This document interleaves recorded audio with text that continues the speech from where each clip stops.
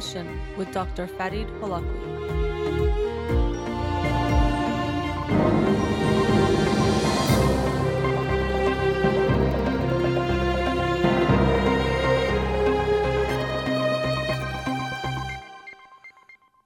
Good afternoon and welcome to In Session with Dr. Farid Holakwi. I'm your host, Dr. Farid Holakwi, and I'll be with you for the next 2 hours here on Radio Hamra. Studio number to call in, 310-441-0555. I'm a licensed clinical psychologist, so you can call in with any questions related to clinical psychology, including any emotional or psychological issues, parenting issues, and relationship issues as well. You can also follow me on Twitter or Instagram, or like my page on Facebook to get updates on the show, or suggest topics or books for the program, and the shows are uploaded at the end of each week to my SoundCloud page and free podcast on iTunes. Again, the studio number, 310-441-0555.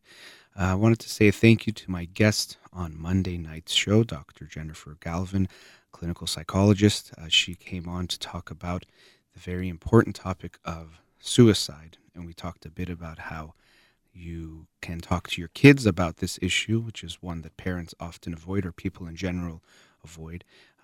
But she gave some tips on how parents can have those conversations with their kids. And the most important thing is that we want to make things like suicide not a taboo where we can't talk about it, but start those conversations. So I was very happy to have her on the show, to have a show dedicated just to having that type of a conversation. And I'll upload that show probably tonight or tomorrow for people who missed Monday night's show. But another big thanks to Dr. Galvin for joining me Monday night. All right, before I do the summary for the book for this past week, the book for this week is Incognito by David Eagleman. Incognito, The Secret Lives of the Brain. And so it looks like I just started the book, but it's talking about the unconscious and how so much is going on within our brains, and so much is being processed, and there's so much going on unconsciously that we are not aware of. So I'm interested to read this book and share it with you next week. But the book from this past week that I'll talk about today is one that actually probably was the most controversial one, just based on its title, based on responses I got from people on social media. But the title of the book is Swearing is Good for You by Emma Byrne. Swearing is Good for You, The Amazing Science of Bad Language. And so just from the title, people had reactions that they did not like. And even on the cover, it has it doesn't actually say a bad word, but it almost does. And so people had a lot of reactions to that I got. So I appreciate people always sharing their reactions. I will say, though, sometimes in the comments section, please don't. If you can have a healthy debate and discussion, I'm very much okay with that. But as we know, sometimes the comment sections in social media can get very ugly. Didn't get too ugly, but there was some people that had differing opinions and didn't always express it in the nicest way. So always want to encourage people to please, if you disagree with me, always let me know. But if you are going to do that or disagree with anyone on my page, do it respectfully, please. But so this book was an interesting book. The title caught my attention. I didn't know much about it, looked up the author and thought I'd give it a read. And I thought it was worth looking at because it's a very different type of thing than suicide that I was just talking about. But swearing is kind of a taboo or something that we think of as just a negative thing, but we have to still look at it, and even scientists need to study it to better understand it, and it can sometimes teach us a lot. And as the author points out, swearing wasn't studied much because we thought of it as just this negative thing or this all bad thing. But then scientists, psychologists, neuroscientists, sociologists started to study it and saw that there was a lot there that we can actually learn from the science of swearing, or looking at what it means, what it does in the brain, and all sorts of other things. So I thought that was interesting and worth looking at, and I'm glad that this book addressed that. To begin with, she talks about what does it even mean for a word to be a swear word? And she says that amongst all the articles and studies that she saw, almost always what we see is that swear words are words that people use when they are highly emotional, and words that refer to something taboo. And what's interesting is that these taboos vary from culture to culture at times, and also historically. And that's why maybe if we hear swear words from the 1800s, we might actually find them quite funny because they don't sound bad or don't bring up anything, because they have to have some emotional charge and have to be something that's taboo to talk about. So swear words are not set in stone and always just one thing or always going to be the same. We see them evolve over time. Even for me, what I find interesting is just in my lifetime, I've seen that words have changed as far as some words that were acceptable before that are not acceptable now. Like an F word, not the one we usually think of, but one that was used to talk about gay people. I remember when I was a kid, you would hear it a lot more, but now it's less common. And even I realize when I say it, or if I hear it, it sounds different than it did when I was a kid. It has a different effect emotionally. And that's what we know about swear words, is they bring up some type of emotion, and that's what makes them have value. Now, what I also think is interesting is swearing is one of those things that people, it's a very easy black and white thing to say that anytime you use what people call bad language, it makes it bad. And if you're not using bad language, it makes it better. But as the author shows, there can be some value to it. And she doesn't say that the point of this book, and the title does grab your attention, swearing is good for you. It's not to say that we should just be swearing all the time or that it's a good thing and constantly we should be doing it. She actually points out that swearing could have value or some kind of meaning, but it only has that meaning if we use it sparingly or we use it from time to time, not just to use it to use it. It can actually mean something. And so that I thought was interesting and important for me to point out too, that the point of this book isn't to say, let's all swear all the time, but then maybe it means something. And as she describes it, sometimes we use it to express something. And if you feel very strongly about something, it can sometimes feel like a swear word encompasses what you're feeling better than a non-swear word.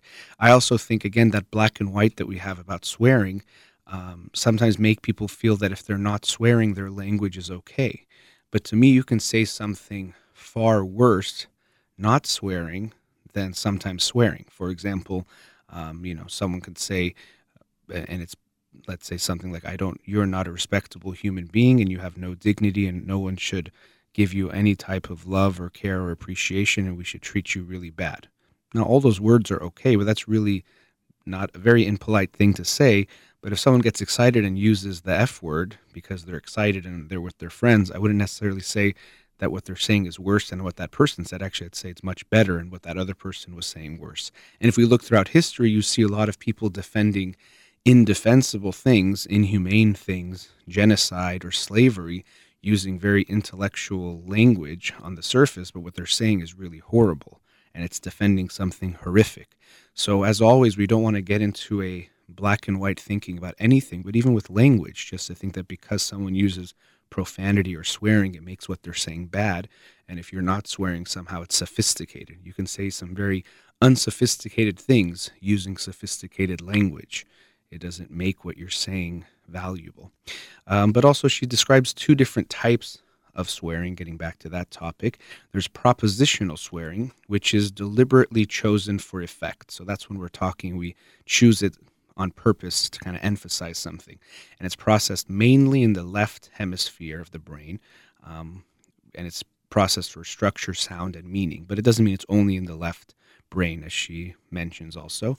And then there's non-propositional swearing, and this is the unplanned, unintended outburst that comes when we're surprised or hurt, and it draws more heavily on the emotion processing part of the brain. So there's the propositional, intentional, the non-propositional. That's like when you stub your toe and all of a sudden you scream something, and usually you don't scream a really kind, nice word. You might say something that's swearing. That's the non-propositional. And that's an interesting thing. So what I just shared, that example, you've probably experienced that before. When you stub your toe or you all of a sudden get hurt or you get scared, usually the word that comes out a lot of times is going to be a swear word. And there's a reason for that, because it does express or tap into some kind of feeling.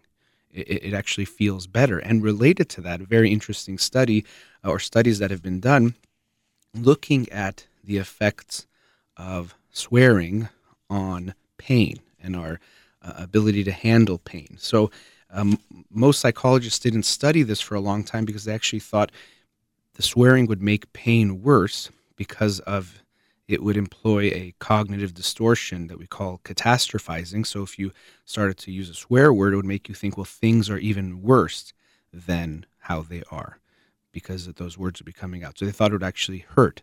However, they did some studies, and one of the ones that she talks about is where people could either say a swear word or they could repeat a innocuous word like table as they put their hand in ice cold water, which is, of course, extremely painful.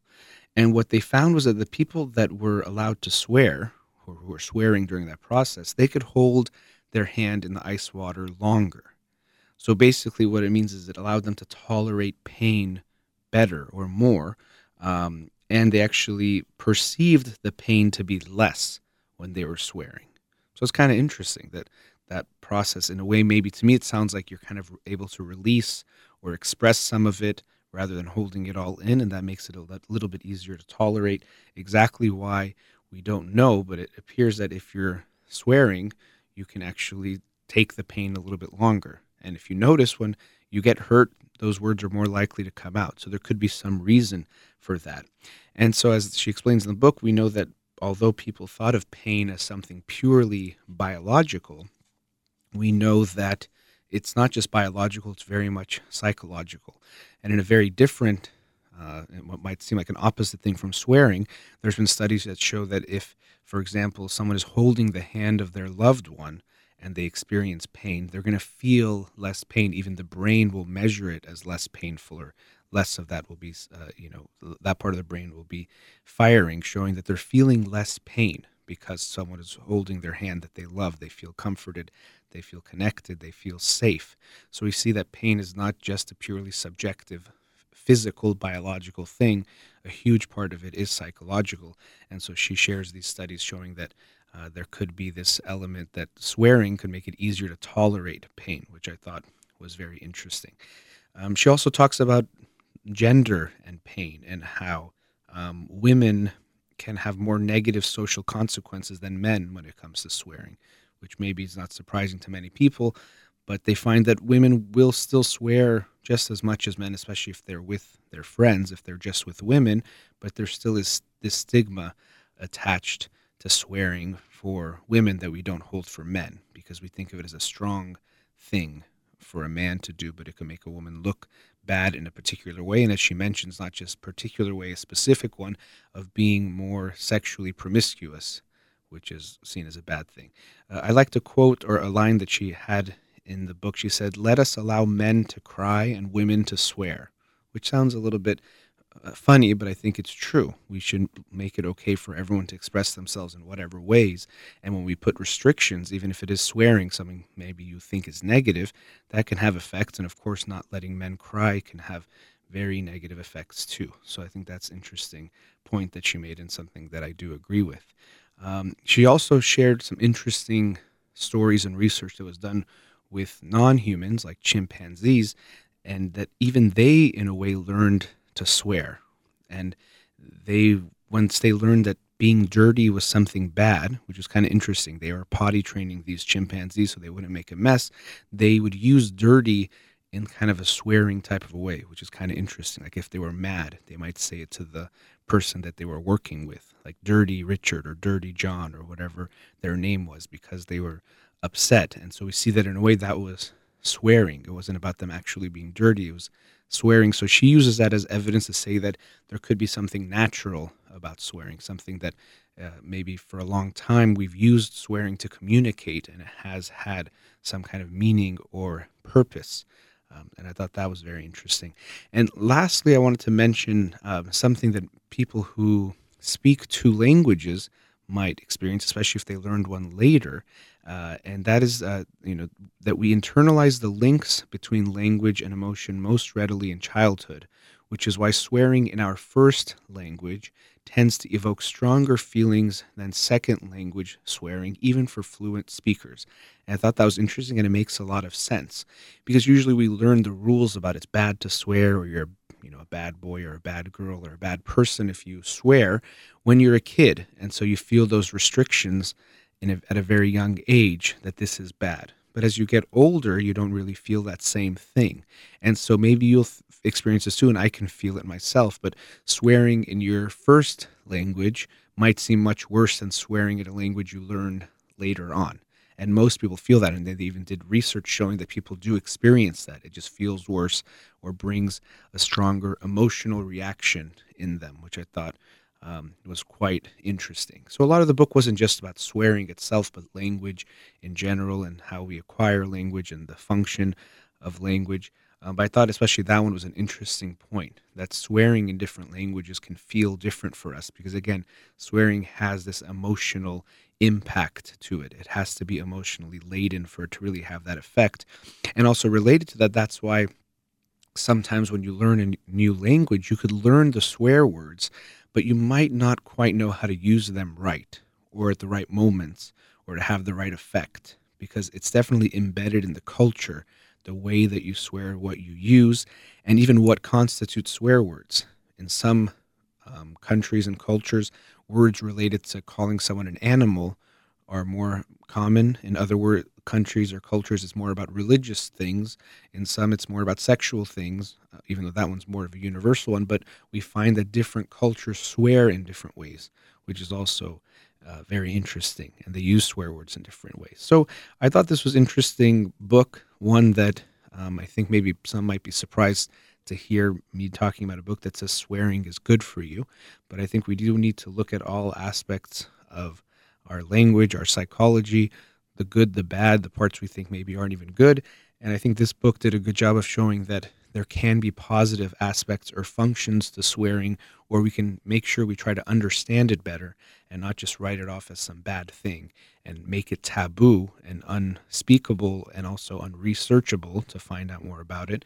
And I thought that was interesting. So that was Swearing is Good for You, The Amazing Science of Bad Language by Emma Byrne. And this week's book of the week is Incognito by David Eagleman. All right, we've reached our first commercial break. Studio number 310-441-0555. We'll be right back.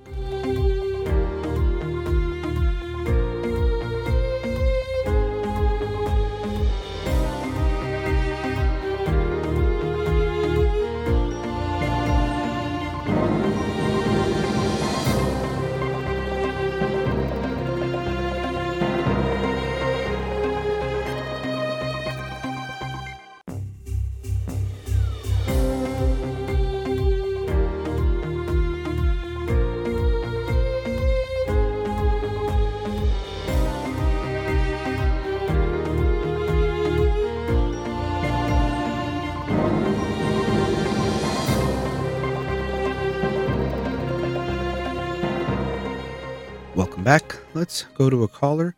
Radio Hamra, you're on the air. Hi, are you talking to me? Yes, I am. Thanks for calling. Okay, thank you for having me. I'm not sure how much time I have, but I have 3 questions that's kind fine. of unrelated. Okay, we'll start with the first one and we'll see how it goes. Go ahead. Okay, so to be honest, I've never listened to your show. I've only listened to your dad, so I'm not sure if I'm supposed to give a background about myself or not. That'll work, sure, no problem. Yeah, the background will help. Yeah. Okay, so I'm 23. I have a bachelor's and a master's in accounting. I have one brother. He's 18. We moved to the U.S. 8 years ago, and our dad passed when I was 18, and he was a very angry man, but I'm not sure if I should tell you more about that right now for my questions or not. Okay, we'll keep that in mind. All right.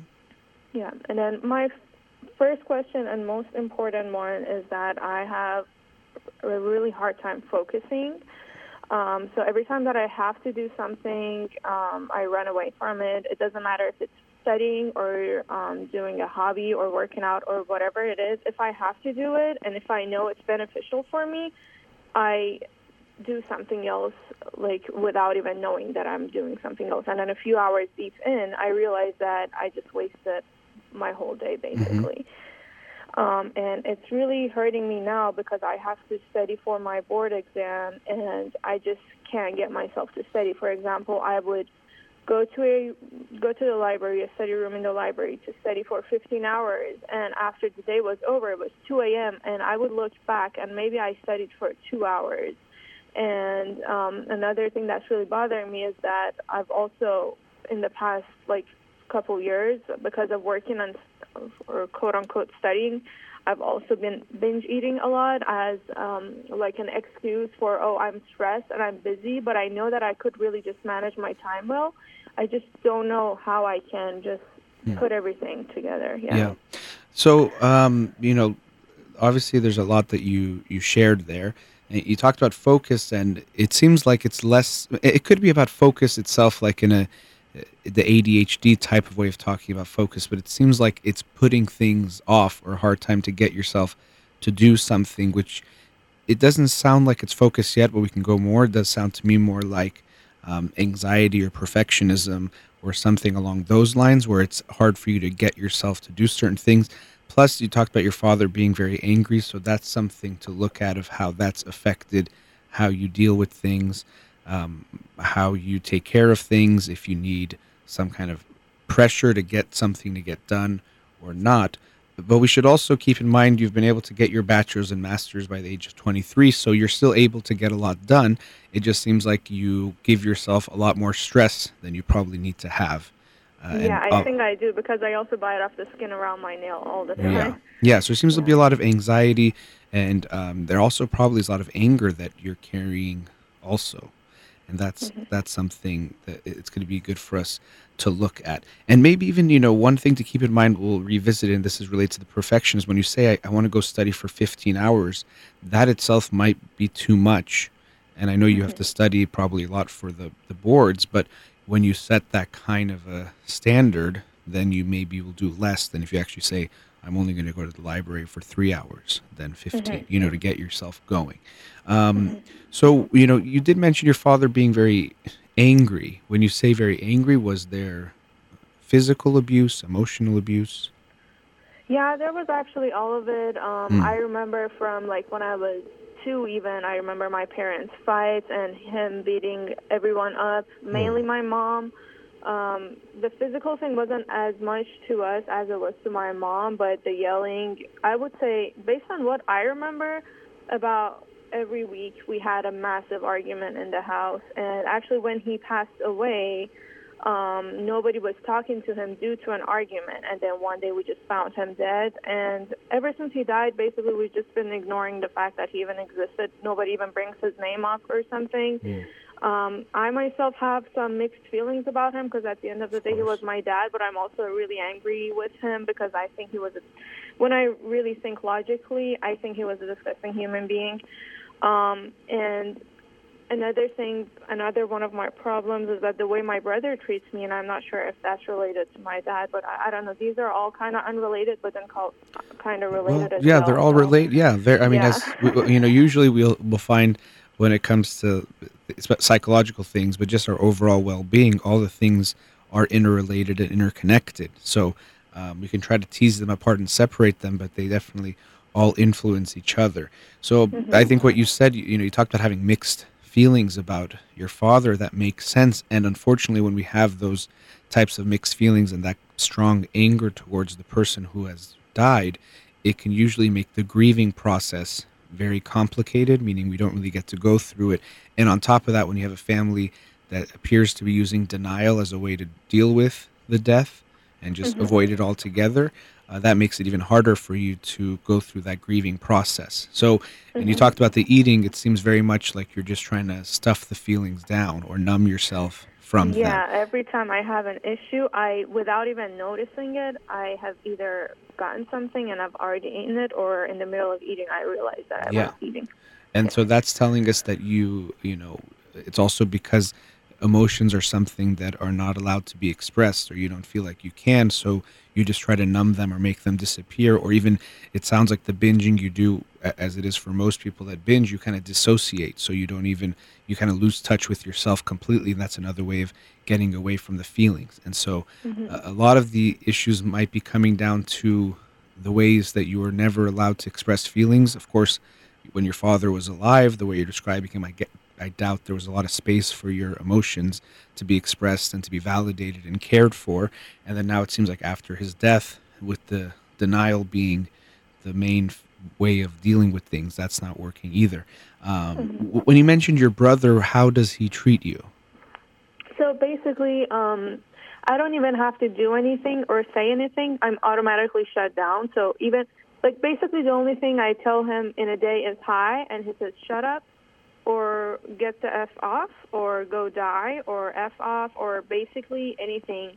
He's only nice to me when he needs something, and after he gets it, he immediately starts treating me like shit. But, yeah. So I know it's funny. I just talked about a book about, but we still Yeah. have regulations and things that we can't use certain words. So please be aware of I'm those. so sorry. Yeah. Yeah.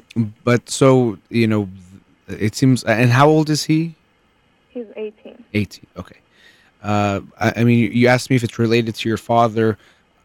I mean, the simple answer is yes, but of course it's always going to be more complicated than that, because I also don't want to say that if someone's father was very angry, they're allowed to be angry at other people. And so it's just okay. But I'm sure seeing how your father treated you and your mom, he definitely has internalized some of that. He, of course, has his own anger towards him too, but it seems like the way he's treating you is not okay. But it's happening, and that's there. And I think, again, it goes back to this idea of unexpressed feelings. And it seems like your whole family is holding on to a lot of pain and a lot of anger. And because it's not allowed to be processed and expressed in healthy ways, it comes out in unhealthy ways. With your brother, it seems more like he takes it out. I'm sure he hurts himself too, but with you, it seems like you more take it in and you hurt yourself, or you internalize it. And so, those, unfortunately, neither one of them are healthy. They hurt us and the relationships in different ways, but that seems to be what's going on. So there's a lot of things you brought up, so we can talk about them in a way one at a time. But when it comes to the focusing, has this always been an issue for you?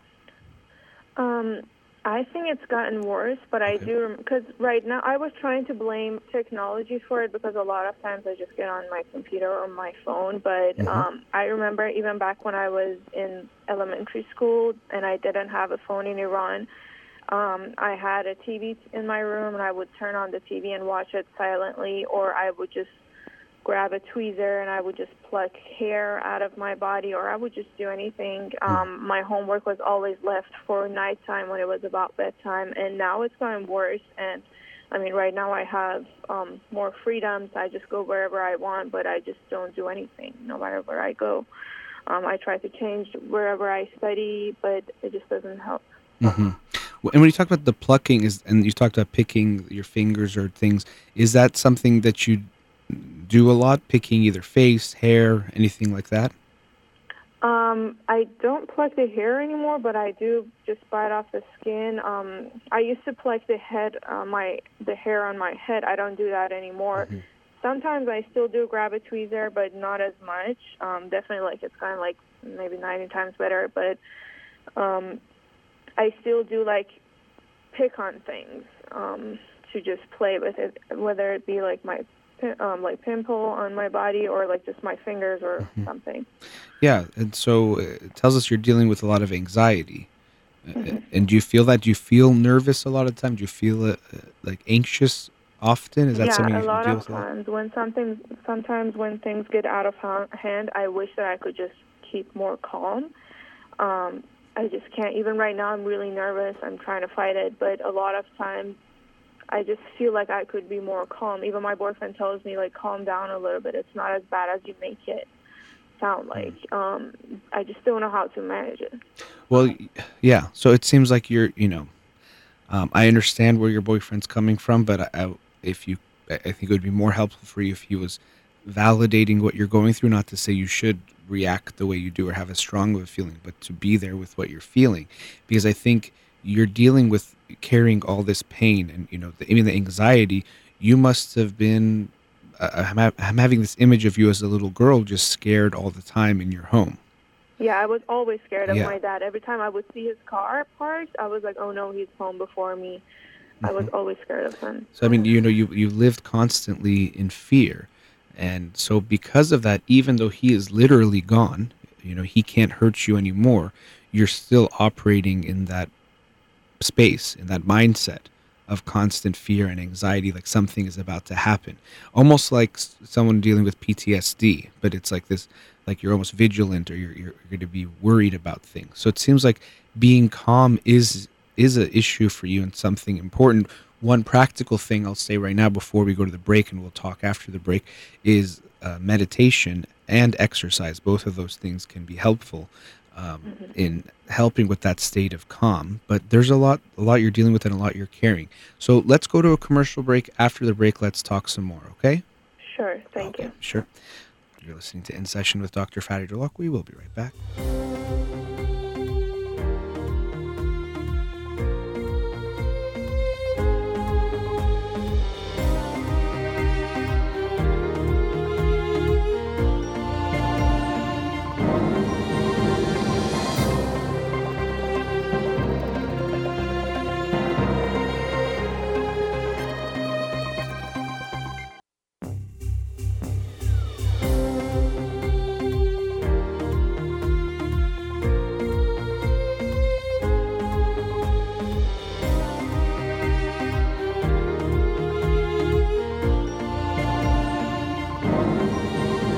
Welcome back. Before the break, we were with a caller.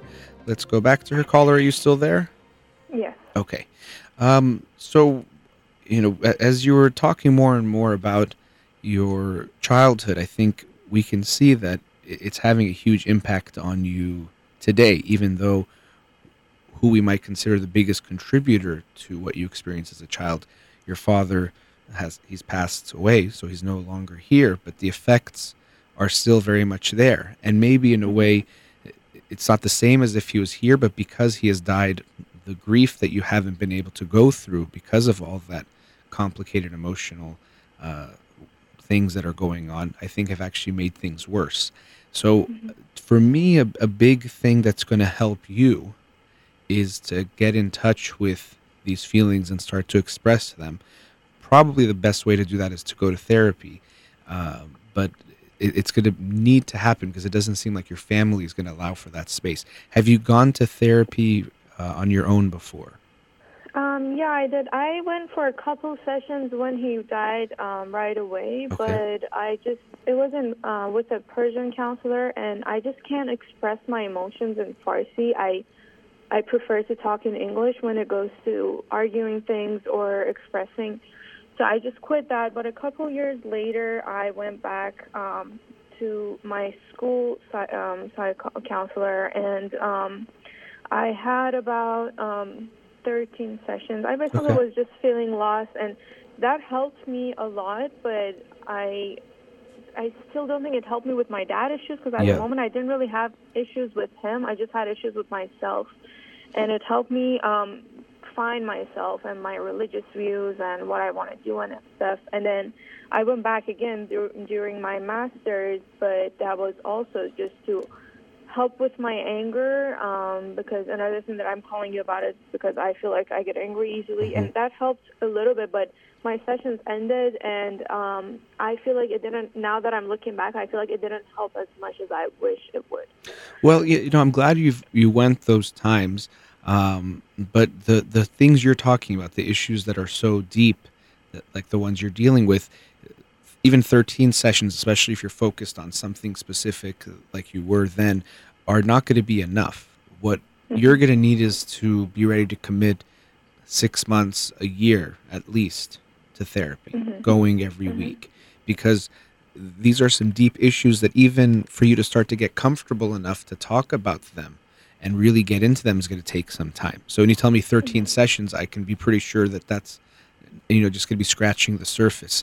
And I think the amount of unprocessed feelings and pain and hurt and the ways it's affected your self-esteem, even, another thing we have to think about or look at is the way your father was treating you guys and treating you is going to have a huge effect on your self-esteem, and that could even affect your ability to push yourself forward and believe that you deserve success or deserve to do well.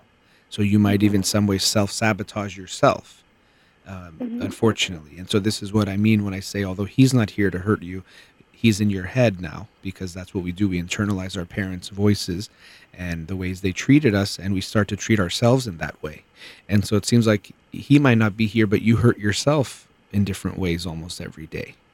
And that's what we want to try to break, is that cycle of him still hurting you even though he's not here because you do it to yourself. Yeah. So I would highly recommend, give it a long go. You have to build a strong relationship with your therapist, heal through these things. And you brought up something very important. Language is so important. I was talking about it. The book I talked about was talking specifically about swearing, but that emotions are expressed differently in different languages that we speak. And so you have to go to a therapist where you feel, of course, very comfortable with them, connected to them, but that you can express yourself in the language that feels right to you. That's really critical. So I'm glad you were able to recognize that, but I hope you'll give yourself that opportunity when you go back in. Yeah, I did go for a little bit over 6 months, but it was every other week, and sometimes it would be once a month because of holidays. So I will try a better therapist, probably not at my school.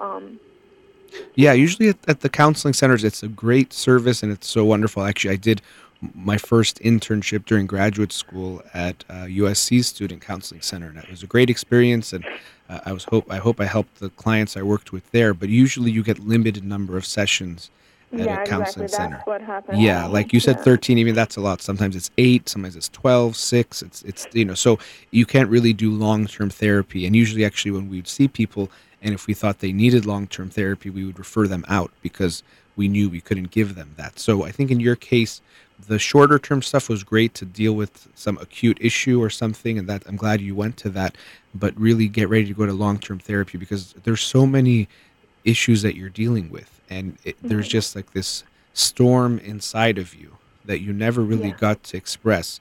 And unfortunately, the dynamics are there in your family, which with your brother being angry, you mentioned yourself being very angry too. Yeah. And I think, unfortunately, I guess there's no good way, but you internalize it to yourself a lot, unfortunately, and hurt yourself. And I think that even is related to your focus issues. Even when you have such a harsh parent, it can make it hard to do things like study, because when you start to study, you open yourself up to make mistakes and make errors, and that could be very scary for you when you have such a harsh person as a parent, because mistakes usually are not responded to very kindly. Did you have that experience that you felt like, making mistakes or doing something wrong?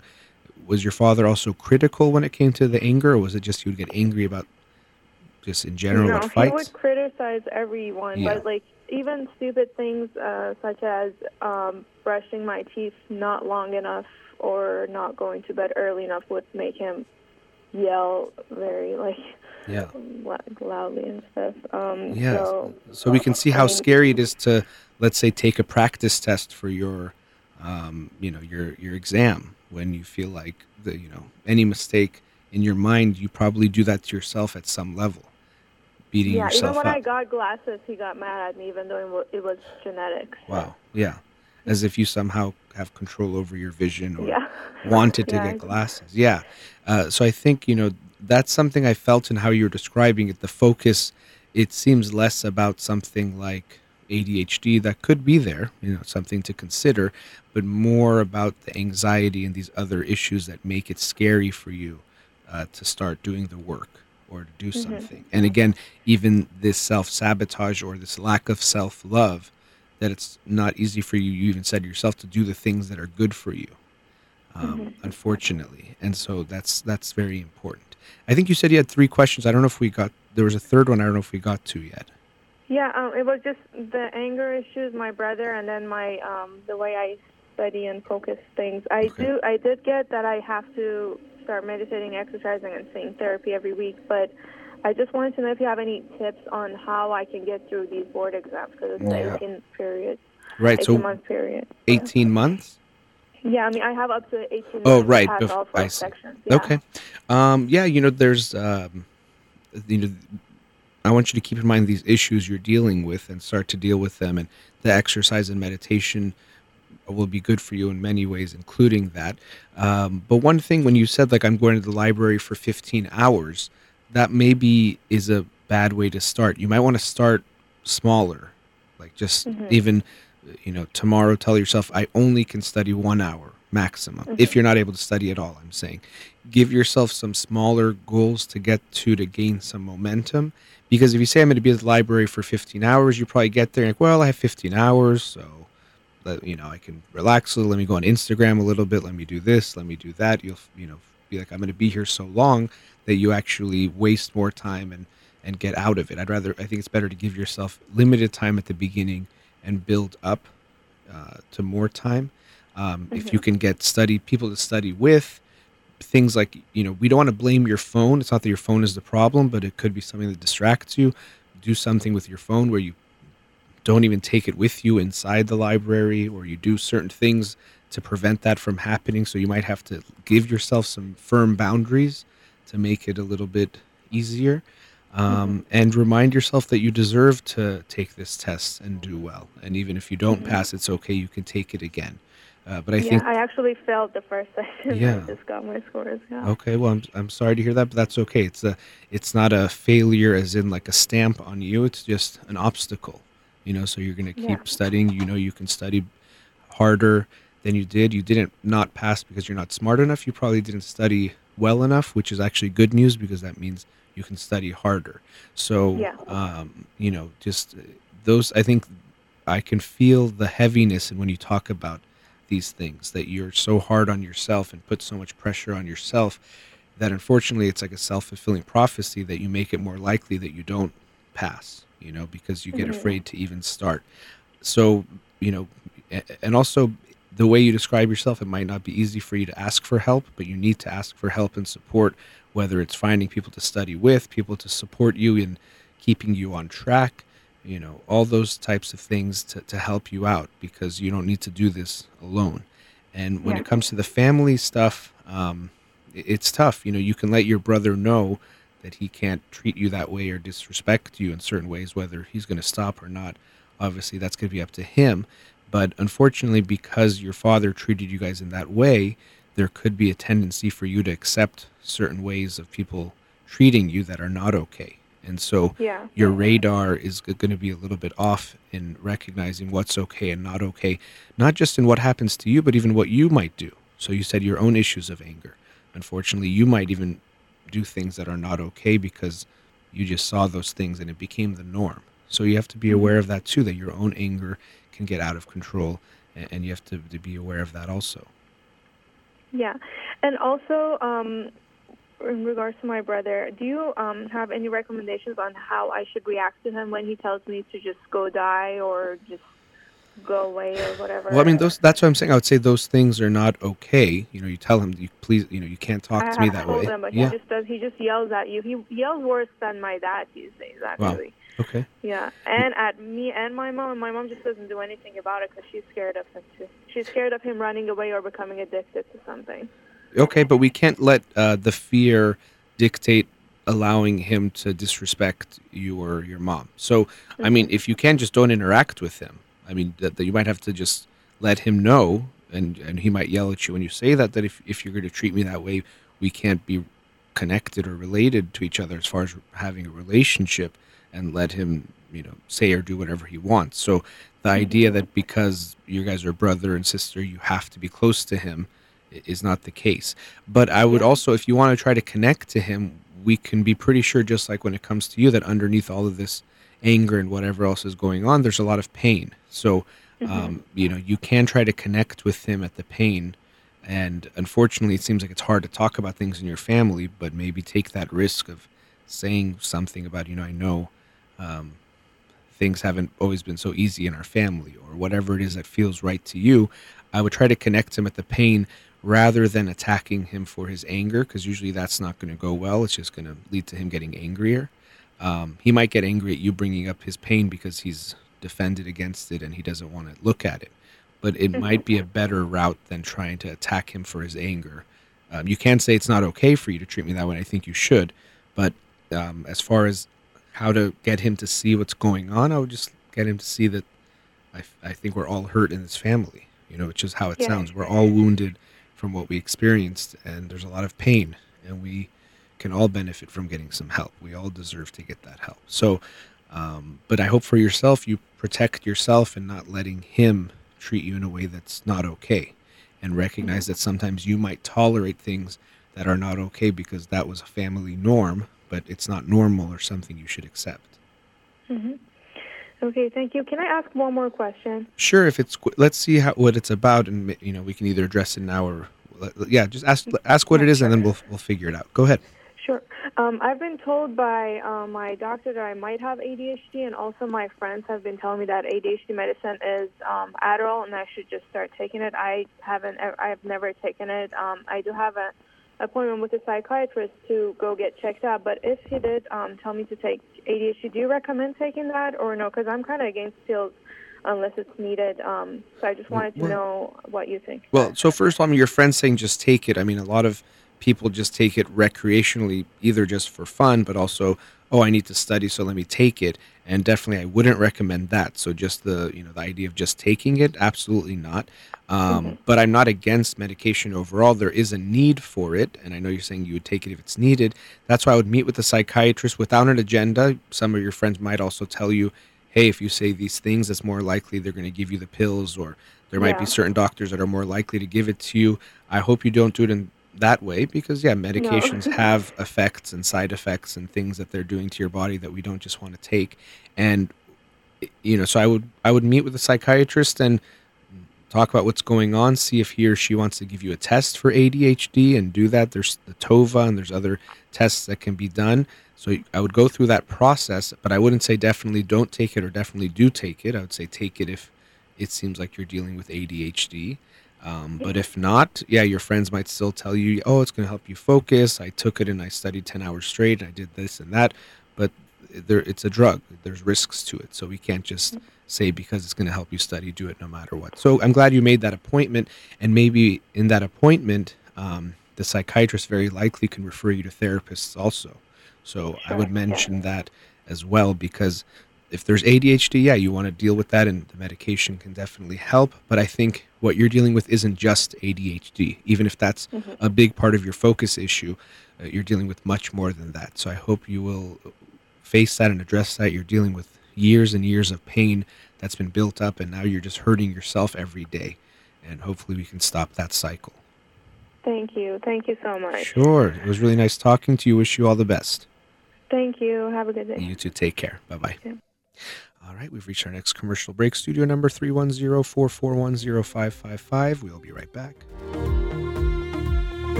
Back, studio number 310-441-0555.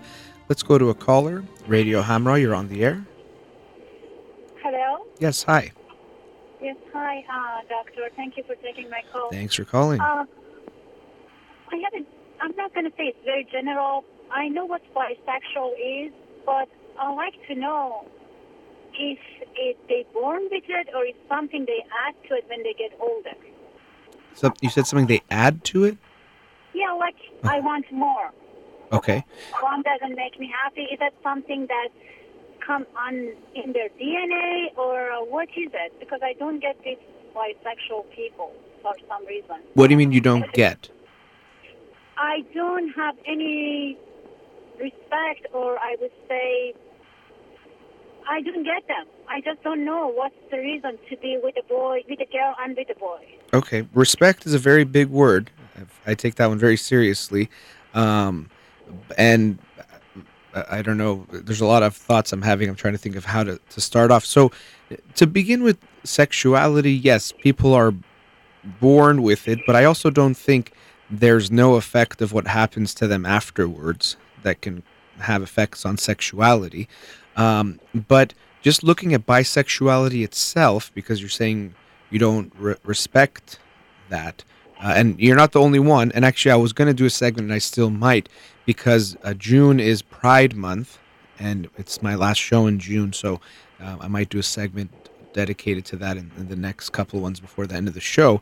But looking at sexuality, we generally like to put people in categories that are very clean and black or white because it's easier for us to think of things in this way.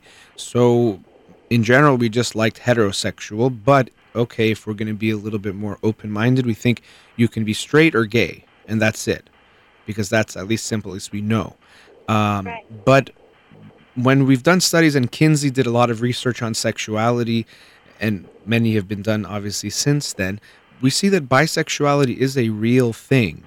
Some people are attracted to both sexes, and even more than that, most people aren't just purely heterosexual or purely homosexual, and that's why Kinsey has it as a scale, that you can be kind of more attracted to men or more attracted to women, but many people can be attracted to both. So I hope that the idea that you have of they're just almost like they're being greedy, it seems almost like you're saying, or they're just not, it's not enough for them, so they want more. It's some kind of selfish thing. I don't see it that way at all, because attraction is something you can't just fake or pretend just because you want something more. It's not like we're talking about having more clothes or shoes or cars where you can just take on more. We're talking about attraction. So to me, I'm happy you're calling, because a lot of people don't treat members of the LGBTQ community with respect, and they still get discrimination against them, even legally. We saw the Supreme Court ruling in a way that could be related to that, about the couple, the gay couple who wanted a wedding cake baked and that whole thing. So they still get a lot of discrimination, which leads to higher rates of things like suicide in the community because of that. So I hope people listening will hear me out when I say that people are born a particular way, and they're born that way, and some people are bisexual, some people are homosexual, some people are heterosexual, some people feel like they're more of a man, some feel like they're more of a woman, some feel in between. All these things are possible and okay, and that's just how people are. And especially, even for me, more important than that is, like, really, why should we care who someone is attracted to, or why someone feels they're more male or female or man or woman? These things really don't affect you in any way, or me. If someone else has a feeling or a desire, that's up to them. But we seem to get so involved in what they think or they feel. But so going back to what you were saying, what's your feeling about them? You mentioned you feel like they are just wanting more, and you can't understand. Yeah, I don't know how to ask my question, but my question is, if someone feel bisexual, like they are under 20, Mm-hmm. it could be something like, you could control it to not be there, or you born with it. What do you mean by control it? Like control, like for example, I want to eat a lot, Okay. but I can control to not eat a lot. Yeah. But so, Unless I'm sick. right. But even the word you said, they're sick. Like, so why is being bisexual so bad? Well, I feel like if you, to me, some people, here's the thing, I'm so old-fashioned. Yeah. And I feel like either you are man or woman, and if you born with some time of chromosome or DNA that you mixed up, that absolutely I have respect for them. They are born as a boy and become woman. I understand that. But if you born completely, for example, woman or boy, and by the time you're 20, you are even dating so many people, opposite people, and all of a sudden you coming out and you said that I'm bisexual, I just feel like there is something must be behavior, I would say. Okay. But here's the thing. The things we're talking about are very complex, because even like you said, let's say a guy, and he goes on a bunch of dates, and then around 20 he says, I think I'm bisexual, or let's say he thinks I'm gay. It doesn't mean he's faking or lying or just trying to add something. We know that when people are exploring their sexuality because of the things I was talking about before, the judgments, of course, religious issues, the way their family talks about it, the way they get treated in society, people don't just freely get to explore their sexuality or see who they are. Many people who are gay or bisexual at a very young age will resist that or might not even see it because they won't think it's acceptable to even themselves or their family or society. So I wouldn't just say because someone dated people and now they think something else, they're faking it or they're making it up or they're just trying to get attention or they're just trying to get more.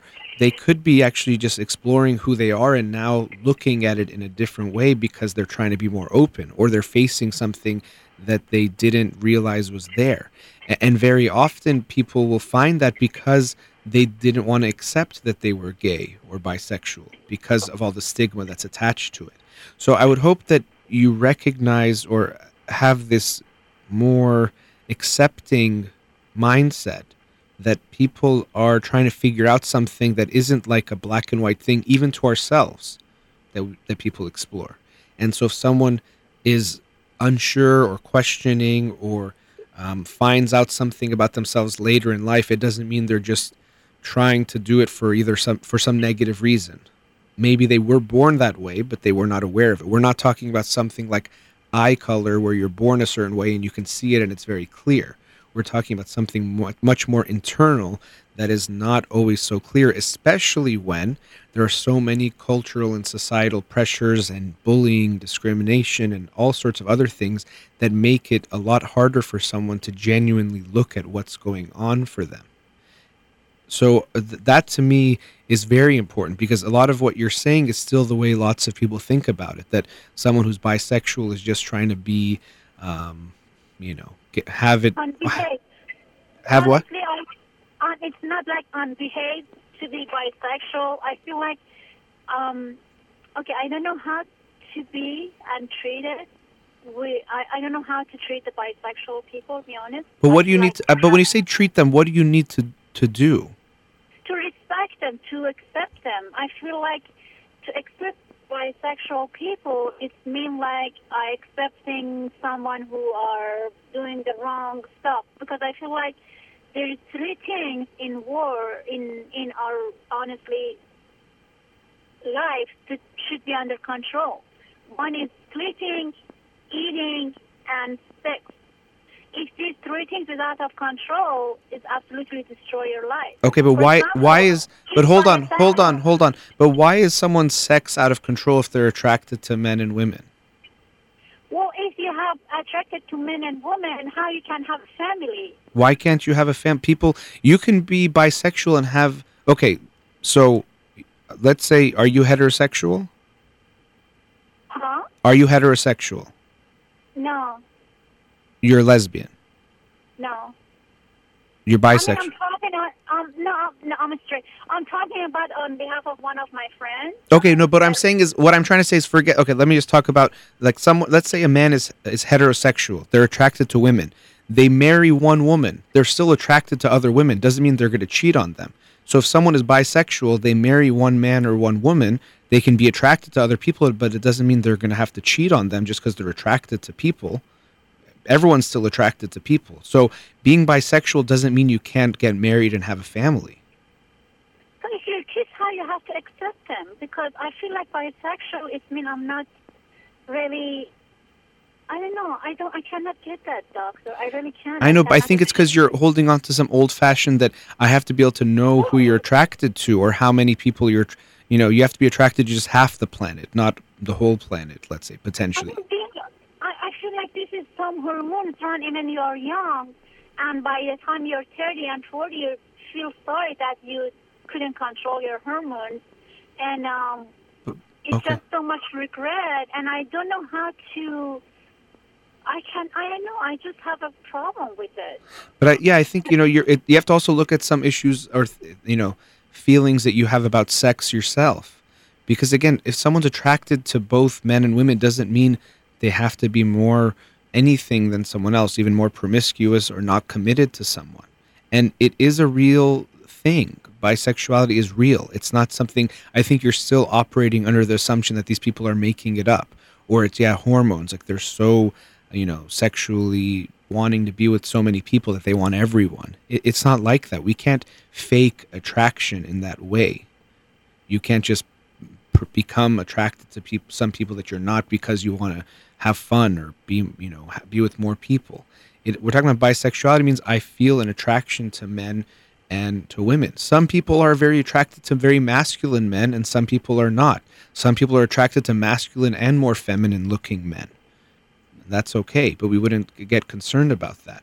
So I think you're looking at it very black and white, that there's men, women, and it's this and it's that, but it's not really the case. We want to make it that way, but it's not really true. There's sometimes I can show you a picture of someone from the back and you can't tell me if it's a man or a woman. You wouldn't know. If the person is in relationship with a man, it doesn't mean that bisexual person does not cheated on her partner. Of course not. Just like, again, a heterosexual man is married to a woman. Does he have to be with other women?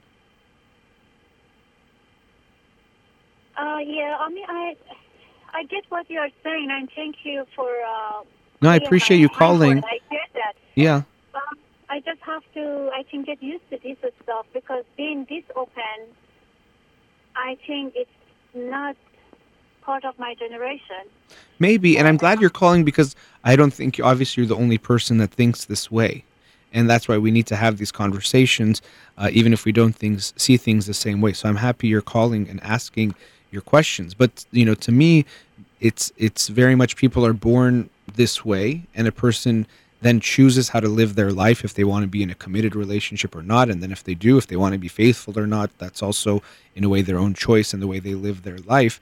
But it's not something to think that because someone is bisexual, then if they're with a man, they have this need also to be with a woman at the same time, so they have to be unfaithful. They can be with a man and be very happy and be in a relationship. And again, if someone's married, it doesn't mean that all of a sudden everyone becomes ugly to them. A heterosexual man will still find women other than their wife attractive. A heterosexual woman will still find other men than her husband attractive, but they won't act on that. Hopefully, if they decide to be faithful, that's their choice. And the same thing could be for someone bisexual. They might be attracted to both men and women, but they don't have to be unfaithful. That they're capable of monogamy, just like anyone else is. So, I think I'm glad you're asking these questions also in your own head and talking about them, because that's the only way we can start to see other perspectives. But if we accept that people are born this way, and it's not somehow making them immoral, and these are the same things people say about homosexuality, that someone who's gay is somehow immoral because of what they're doing.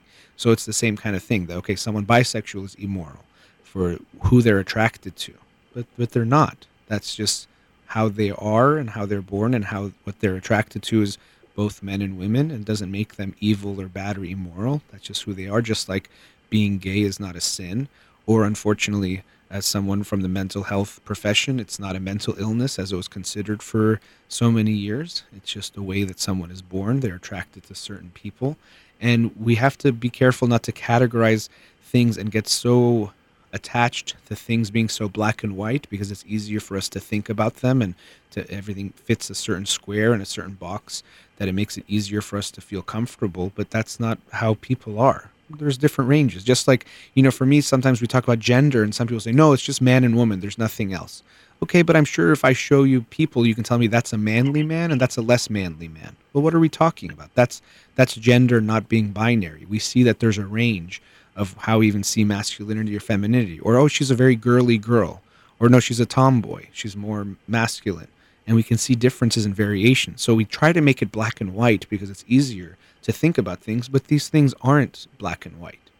It's just a way just like age. Age is not you're old or young. Yeah, there's a whole bunch of stuff. Yeah, there's older people and younger people, but it's not black or white. So even when it comes to something like gender, it's not that way. And even sexuality, we think it's so black and white, but it's not. And if you look at the research, it shows that a lot of people are much more bisexual, or not purely heterosexual or homosexual. There's a lot more to it. So that's really who we are as human beings. We have all these types of people, and they're all part of being human and okay people, worthy of respect and love. And again, how someone else decides to live their life doesn't interfere with your life at all. We shouldn't judge them in any way or disrespect them or give them a lack of respect. That's up to them. I understand that, but what's your advice for my generation, old-fashioned way?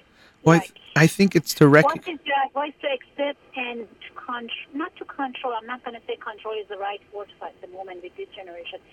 To guide them that sex is not, I don't know, it's not all about, life is not all about sex. But I think the more I'm hearing you talk about sex and the way you're talking about it, it seems like you have your own issues related to sex. Well, I think when you are young, when this young generation, I feel like it's so different because they are so open. Okay. And they are, I don't know, maybe I just don't get that they're sleeping with men. But okay, let's look at a country like Iran. You think because they're so closed off about sex, it's made people act sexually better? If anything, it makes them act sexually much worse. I think when we allow people to be comfortable and express themselves as they want to express it, they actually do it in a much healthier way than when you repress it and say no one could talk about sex or look at sex or no one could have sex. When we put those restrictions, it makes it worse. It doesn't make people act better. They just do worse things in the dark than people here might do it in the light. Well, I grew up in Iran. I understand. I get that. Yeah. And we completely were separate. Men and women were separate. Yeah. And I remember when I was younger, since we were so limited, connected with men, I would think I would go with women. But the older you get, the more you learn, you could absolutely get rid of that feeling. Well, I think what you just said there is very important for you to think more about. So even I was talking about your issues maybe with sex, but there could even be some issues related to being attracted to women that you're dealing with. And maybe even you put that away in a way of like, I have to not be attracted to women, only be attracted to men. And maybe in a way there's almost a sense of envy over the people who don't put that part of themselves away. So I would ask you if you are willing, because it might not be easy, to actually look even more closely at yourself and your own feelings and desires and what actually is there. Is there an attraction towards women that you put away? Because maybe that's something that's creating this anger you have towards people who are not putting that away. I was a good girl and I took that away from myself and put away that feeling. Who are these people that try to be selfish and greedy and have it all? I did the right thing. And maybe you didn't do the right thing. Maybe there's a part of you that's there that you've been rejecting, and because of that you're rejecting in other people. So if someone is bisexual, except that the sex feeling, the sleeping bond, what else could be different than regular people? What do you mean, what else?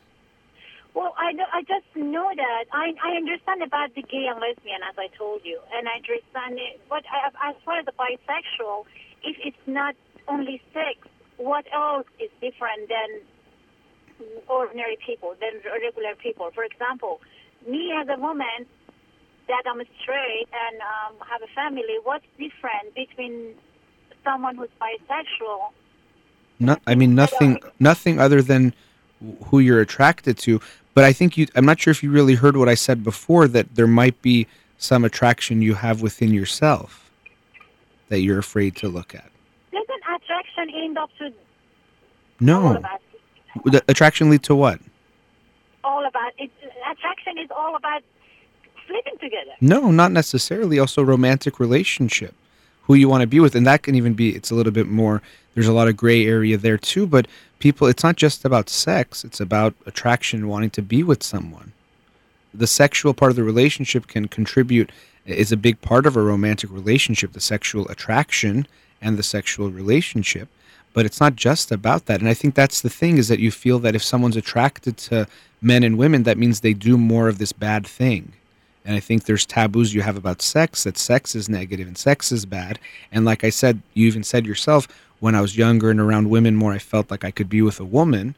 There could be something there that's worth you exploring. But, and usually when we look at being judgmental, we think it makes us high and mighty and better than other people, but it's coming from something in ourselves that's not good. There's no reason to put anyone else down or judge anyone unless it's coming from somewhere weak in ourselves, not something strong. So I would want you to look at that a little bit more. And I know you have a family and you don't have to change anything going on in your life, but realize, and this is true for anything, when we hate or dislike or disrespect or don't have respect for any group, rather than thinking it's about that group, we should think that it's about us somehow. What is it about me that dislikes this group or can't accept this group or can't respect this group? Not how come they're so bad and let's try to figure out what's wrong with them. Whether it's race, whether it's gender, whether it's sexuality, it's almost always going to be reflecting something within us. So I would hope, and I'm glad you called again, because you're not the only one that thinks about things in this way, and I always want to hear people that also don't agree with me, because that helps me learn too. But I really do hope you'll take the time to genuinely look at some of those things, and rather than trying to find out what's wrong with them, try to find out what's going on within you. So what about human power? What is that? What do you mean? What does that have to do with it? I mean, a human has a good power to get rid of the. But see, but you're missing. I think okay, you're kind of missing the assumption. First of all, I think sexuality is not something, and unfortunately, it's been historical that there's treatments, and still people try to do treatments to get people to stop being gay, but it doesn't work, and it's just basically torture, and it's horrible. But your assumption again is that this is something bad or wrong. How do we? I think so. That's how I feel. That's why I cannot. I know, but I think even, I hear how resistant you are, that not once have you responded to the things I've said about you looking at yourself. You have such a strong defense against looking at it. Yeah, because it doesn't go anywhere. It does not have clear future. What do you mean by clear? Yeah, but okay, so you're scared to even look at it. Yep, I feel like if they're in it, their future is sucks. No, you're still talking about other people. I'm talking about you. You're still. I mean, you're not. That's what I'm thinking. I think you're. That's the point I really want to get to. I said it for a few minutes that when you. I'm dealing with one of them, and I feel like I cannot get them. No, not them. Hold on. Not them. You. Not them. I'm old-fashioned. I cannot. Okay. Honestly, I would definitely can get that. If you are a woman, you are a woman. You cannot be men and women. Okay, but I think you're not even willing to look at it, is what I'm trying to tell you. And that's what I want you to understand. Exactly. No, I can't. I understand that part you're saying. I cannot look at it. I cannot have it in the home. I feel like it's disgusting. I know, but that's the thing, is the fact that you see it as disgusting, and that you're afraid to even look at it within yourself. Could there be this part of me that is disgusting, even though it's not, even if it's there? I feel like it's just about, for example, if I see a movie and I see a good woman in the movie and say that, oh my God, look at that woman, how beautiful, does that mean I'm bisexual? No, not necessarily. You can still admire beauty and see things. That doesn't necessarily mean that. But what I want you to recognize is how scary it is for you to even think about these things. And you use words like disgusting. And this is what happens when we teach things like, if you're gay, you're disgusting and immoral and God hates you and you're going to hell, or if you're this way, or if you think about sex, it makes you this or that. It doesn't lead to people being better. It just leads to people suffering in silence and doing worse things in the dark than actually facing themselves. I feel like, I'm sorry to interrupt you, I feel like the reason I'm so resistant to this is just because one of my loved ones involved with it, and I feel like it brings sickness up. I'm not talking about hell or heaven. I'm not that religious. But I feel like being in it, it's all about sex, nothing else. And, but a relationship does. You know what? I do want to, we went way over the commercial, and I just want to give us a few minutes to wrap this conversation up, because you brought up a lot of important issues, and maybe we can even talk about the personal issue you're dealing with to a degree. So just hold on the line. Let's talk a few minutes after the break, okay? All right. All right. Thank you. You're listening to In Session with Dr. Farid Holakwi. We'll be right back.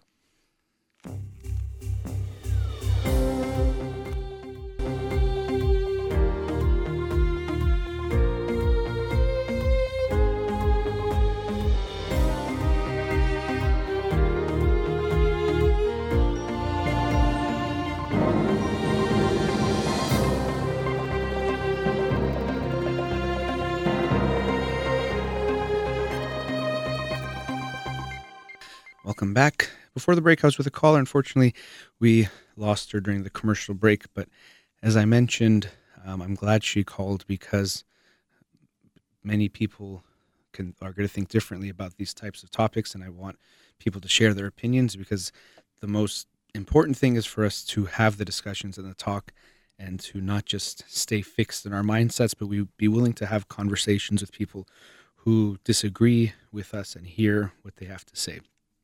But this is a topic that is very important to me as a human. I was going to say as a psychologist, but actually just as a human being, because it's in human rights. It's a human rights issue. And so she was asking questions about bisexuality, and it was hard for her to accept it and see it as something okay. And I think this is why we have things like Pride Month. The month of June is LGBTQ Pride Month. And sometimes people, when they hear this word pride, we can think of pride as something bad. And we often do. We think of pride as mean you're being boastful or bragging or being too out there. And sometimes people can think of this also when they see the ways that people act during Pride Month or the displays they have. But when we're talking about pride, we're not talking about the opposite of humility or of being, humble. We're talking about the opposite of shame. And so members of the LGBTQ community have had to live with shame for so long, and still do, unfortunately. Definitely things have become better, but it's not like it's easy to be members of that community still, especially depending on where you live.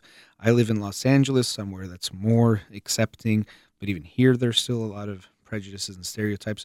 But in other places in the United States, it's much worse. And of course, in other places in the world, it's worse to the point where it's still considered even illegal, or you can be killed for it, which is crazy for someone to be born a certain way and then to be killed for that. So you're born with brown hair and you don't deserve to live.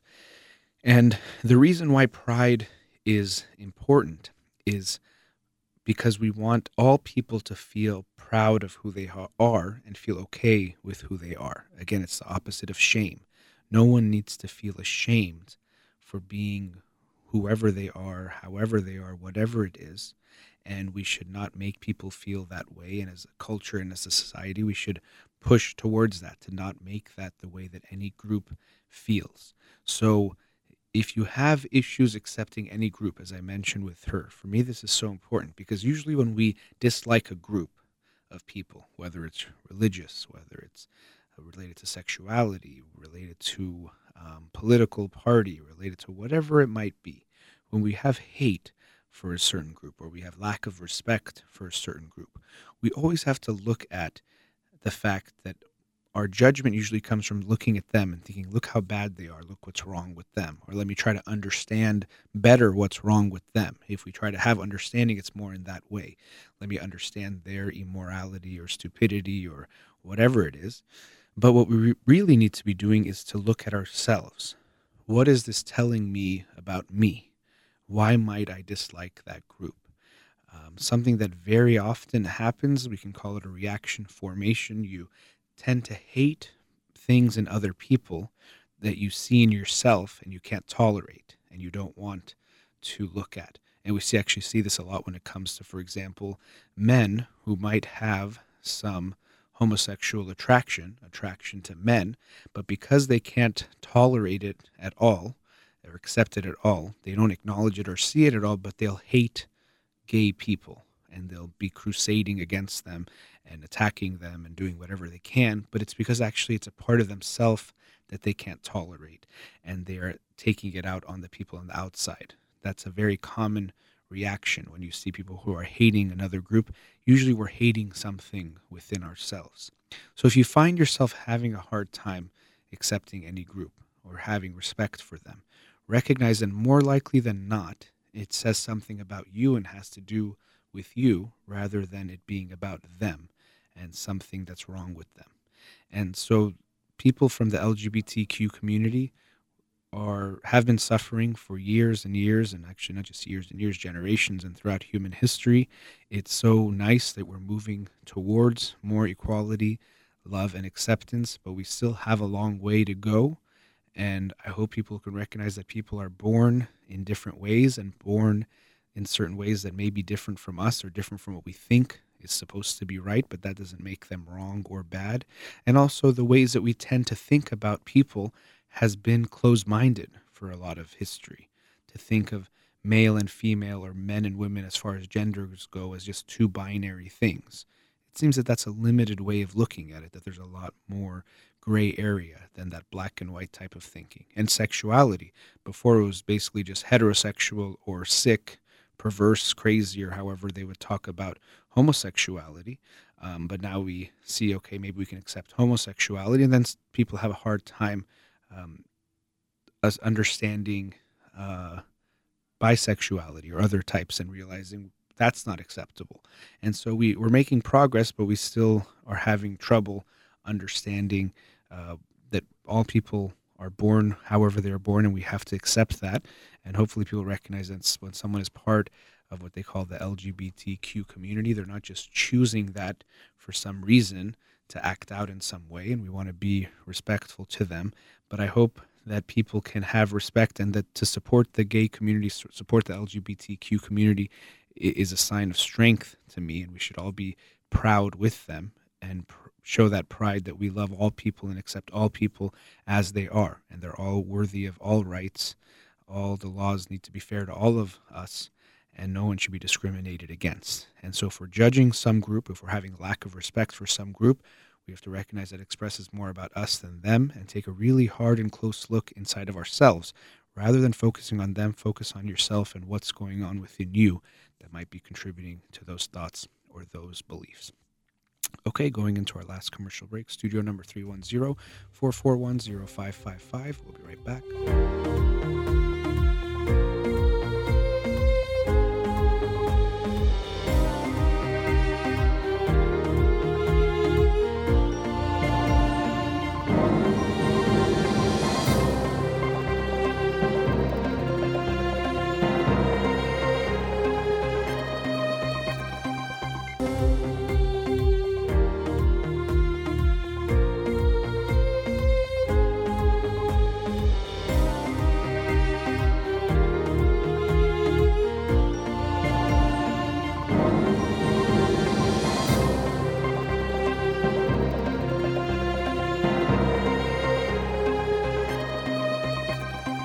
Welcome back. Let's go to a caller. Radio Hamra, you're on the air. We have about 10 minutes, just giving you that warning, but Thanks for calling.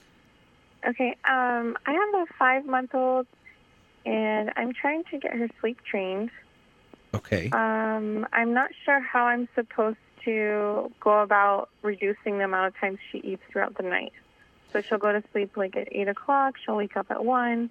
Again, wake up at 3:30, 5:30, and then sometimes she'll sleep after that until 7. Sometimes she'll wake up 30 minutes later at 6 o'clock. Mm-hmm. But I just don't know how I'm supposed to reduce the feedings and get her to sleep a little bit longer. Well, it kind of depends on what is your goal. I guess I wanted her to sleep longer than just stretches of 2 hours or so. Yeah. So not 1:30 to 3:30 and so forth. Okay. Well, I mean, so I'm not going to give you the specifics on that because I know it's there's so many things out there on sleep training, and I won't get into the specifics. But what happens with parents is sometimes they don't have clarity on what they want or what they think is going to be best for their kid and why they even want to do it. And so you have to think about those things. And also, is the father in the picture with you? Yeah. Okay. And to make sure you guys are on the same page about your handling these things. Are you and him on the same page? Yes, we're on the same page. Our thing was we tried to let her just cry one night, and she just kept crying and crying and crying, that we felt so bad that we ended up feeding her. So it was pretty hard. That was maybe 2 weeks ago. Mm-hmm. So we just gave up. And then we were we need an actual plan. We don't know exactly how we're supposed to go about doing it. Just let her cry or pick her up, put her down, give her the passy, give her breast milk. I don't know. Well, and I usually think it's better to start a little bit later with the sleep training, because we want the child to be able to soothe themselves. Yeah. And that takes a little bit of time for the baby to be able to do that. And that's why I would personally think starting a little later than, you said 5 months? Yeah, she's this time. Yeah. A little bit later is probably going to be important because you want her, the soothing starts, depends on how we're talking about it, but maybe 6 or 10 months, they get better at that. But, that's something that we want to make sure if she can't soothe herself, she won't be able to handle it, Calm down, yeah. Yeah. Yeah, and that's her issue. Like, she can't calm down. Like, she'll just keep crying and crying until you give her the attention or pick her up and soothe her. Yeah, and so that's, to me, and there's a lot of people that have different opinions on sleep training, and to me, it's not a black or white thing that you should do it or not do it. But I think if the child is going through a lot of stress and the crying continues and you are not able to reduce it, then I wouldn't continue it just because, for example, sleep training is better than not.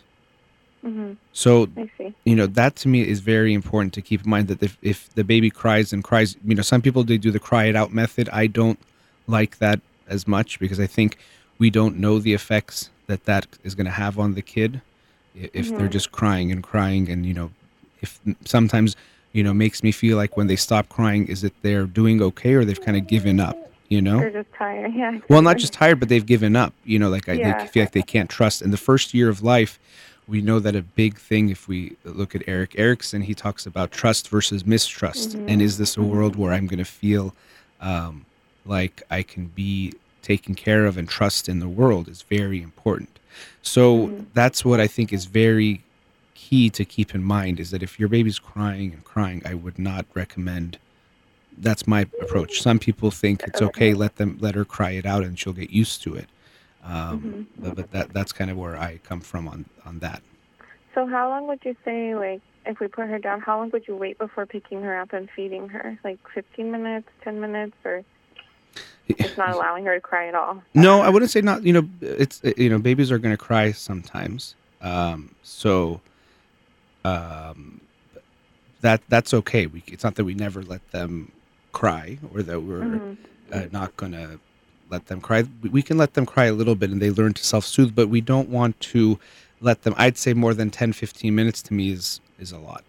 Is a lot. Yeah. Okay. And so if she's not ready yet, don't feel like you have to force it or push it. I know for parents also, you want to sleep more and better. Exactly. And I get that. And that obviously is a very reasonable thing to want, and it is important. And also taking care of yourselves is key. A lot of times new parents, we know that having a baby is stressful and there's so many things to deal with and so many, taking on a new role in your life and all of that. But also the lack of sleep, the sleep deprivation leads to a lot of emotional things going on that makes it more likely that you're going to fight with each other and, not be as there with your child. So make sure you're taking care of yourselves too. A book I would recommend, I was actually trying to find the name of it. It's hold on one second, The Developmental Science of Early Childhood. Okay. I think I actually was a psych major, and I think that was our childhood development textbook. Really? Okay. Is that a textbook? No, well, this is a newer book. It's Claudia Gold. The last name is Gold. But she just wrote, I think it's a newer book. So even if she wrote, I'm sure she's written lots of books before. But that's a good book where it talks a lot about just the research on different aspects of childhood development and having a baby and those types of things, even as the kids get older. But a lot of what she talks about in that book is there isn't always, there are some right and wrongs, but there's less right and wrong, like 5 minutes, 12 minutes. You might have some guidelines that are going to help you, but what's more important is the way that you relate and interact with the kid. And so when she works with parents and children, most people think it's going to be about specific techniques that are going to fix things, but we see that it's about the relationship that's going to be most important. And even as your kid gets older, I work with a lot of families of young children and, for example, coming up with bedtime. And I don't think there's a universal bedtime like 8 p.m. is going to be better than 8:15 or 8:30 is too late. But if the parent and the child come up with it together and it's done in a way that feels good, that's going to be much more helpful than even if we have the perfect bedtime that we think is right. So, there's going to be a lot of people telling you this is the only way or the right way or what you're doing is so wrong or so right. People get very extreme, and of course people care a lot about their kids, but there's a lot of mommy shaming and parent shaming that goes on online and in person. And so be careful not to get caught up in those things, because I see how much harm that causes, even between people who are close to each other, but we feel so anxious about doing the right thing that sometimes we take it out on other people by attacking their parenting or the decisions that they're making. So I hope, I know I didn't give you the specific answers you were looking to, No, and that's but it less the helped a lot. focus. But But mainly just kind of gauge your child and your relationship specifically with that child. how do you gauge?